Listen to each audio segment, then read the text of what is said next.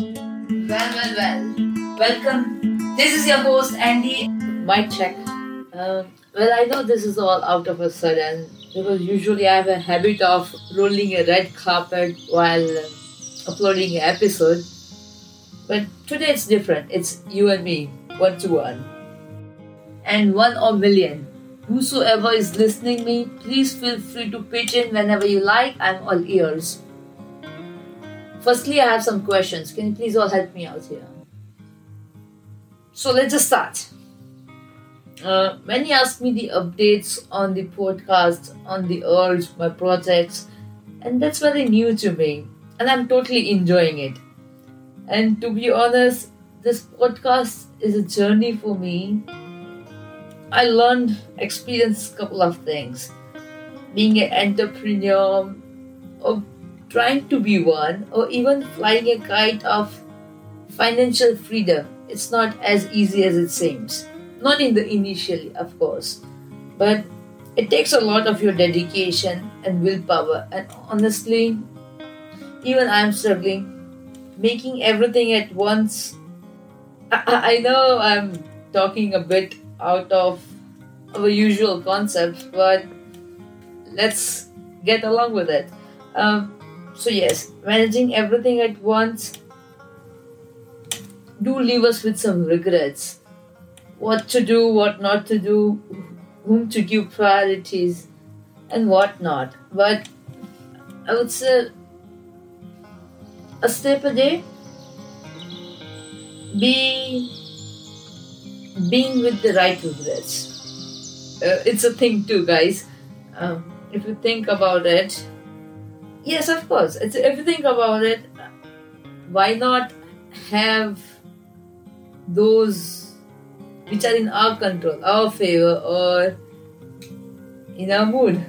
And that thinking, researching, reading about all the stuffs about different projects, that made me think that course of action, the steps we were supposed to take or are gonna take, do affect the clarity in our vision, and thought that it's kind of unfair towards people who are here with me right now. And so from there I thought of reevaluating things and maybe start some meditation at once. I know its importance. I understood its importance from time being to at least meditate for a while. It's all easy to say, acting on it demands sacrifice. I know it's a big word, but you all experienced it too, right? Like, tell me you didn't just wake up one day and smelling the fresh breeze and shining sun. You did not feel like strolling in the streets with your dog and coffee in the other hand. Coming back home with some fresh bagels and cream cheese and enjoying it in the afternoon with a glass of wine. And why not a power nap after that? But then your mind starts beeping, asking you to go for not what you want, but yeah, it's either your heart or your mind. You're gonna choose one or the other. So I am trying, and I wouldn't disagree if I say, for a change, once in a while, let your heart win instead of following your mind, Take that day off. Maybe it will lead you to some other fresh ideas, fresh outlooks. And yes, no, but seriously, tell me, how many of you want to start something of your own but have been hands down due to whatever circumstantial reasons and are back to what they do not want? I know it's hard.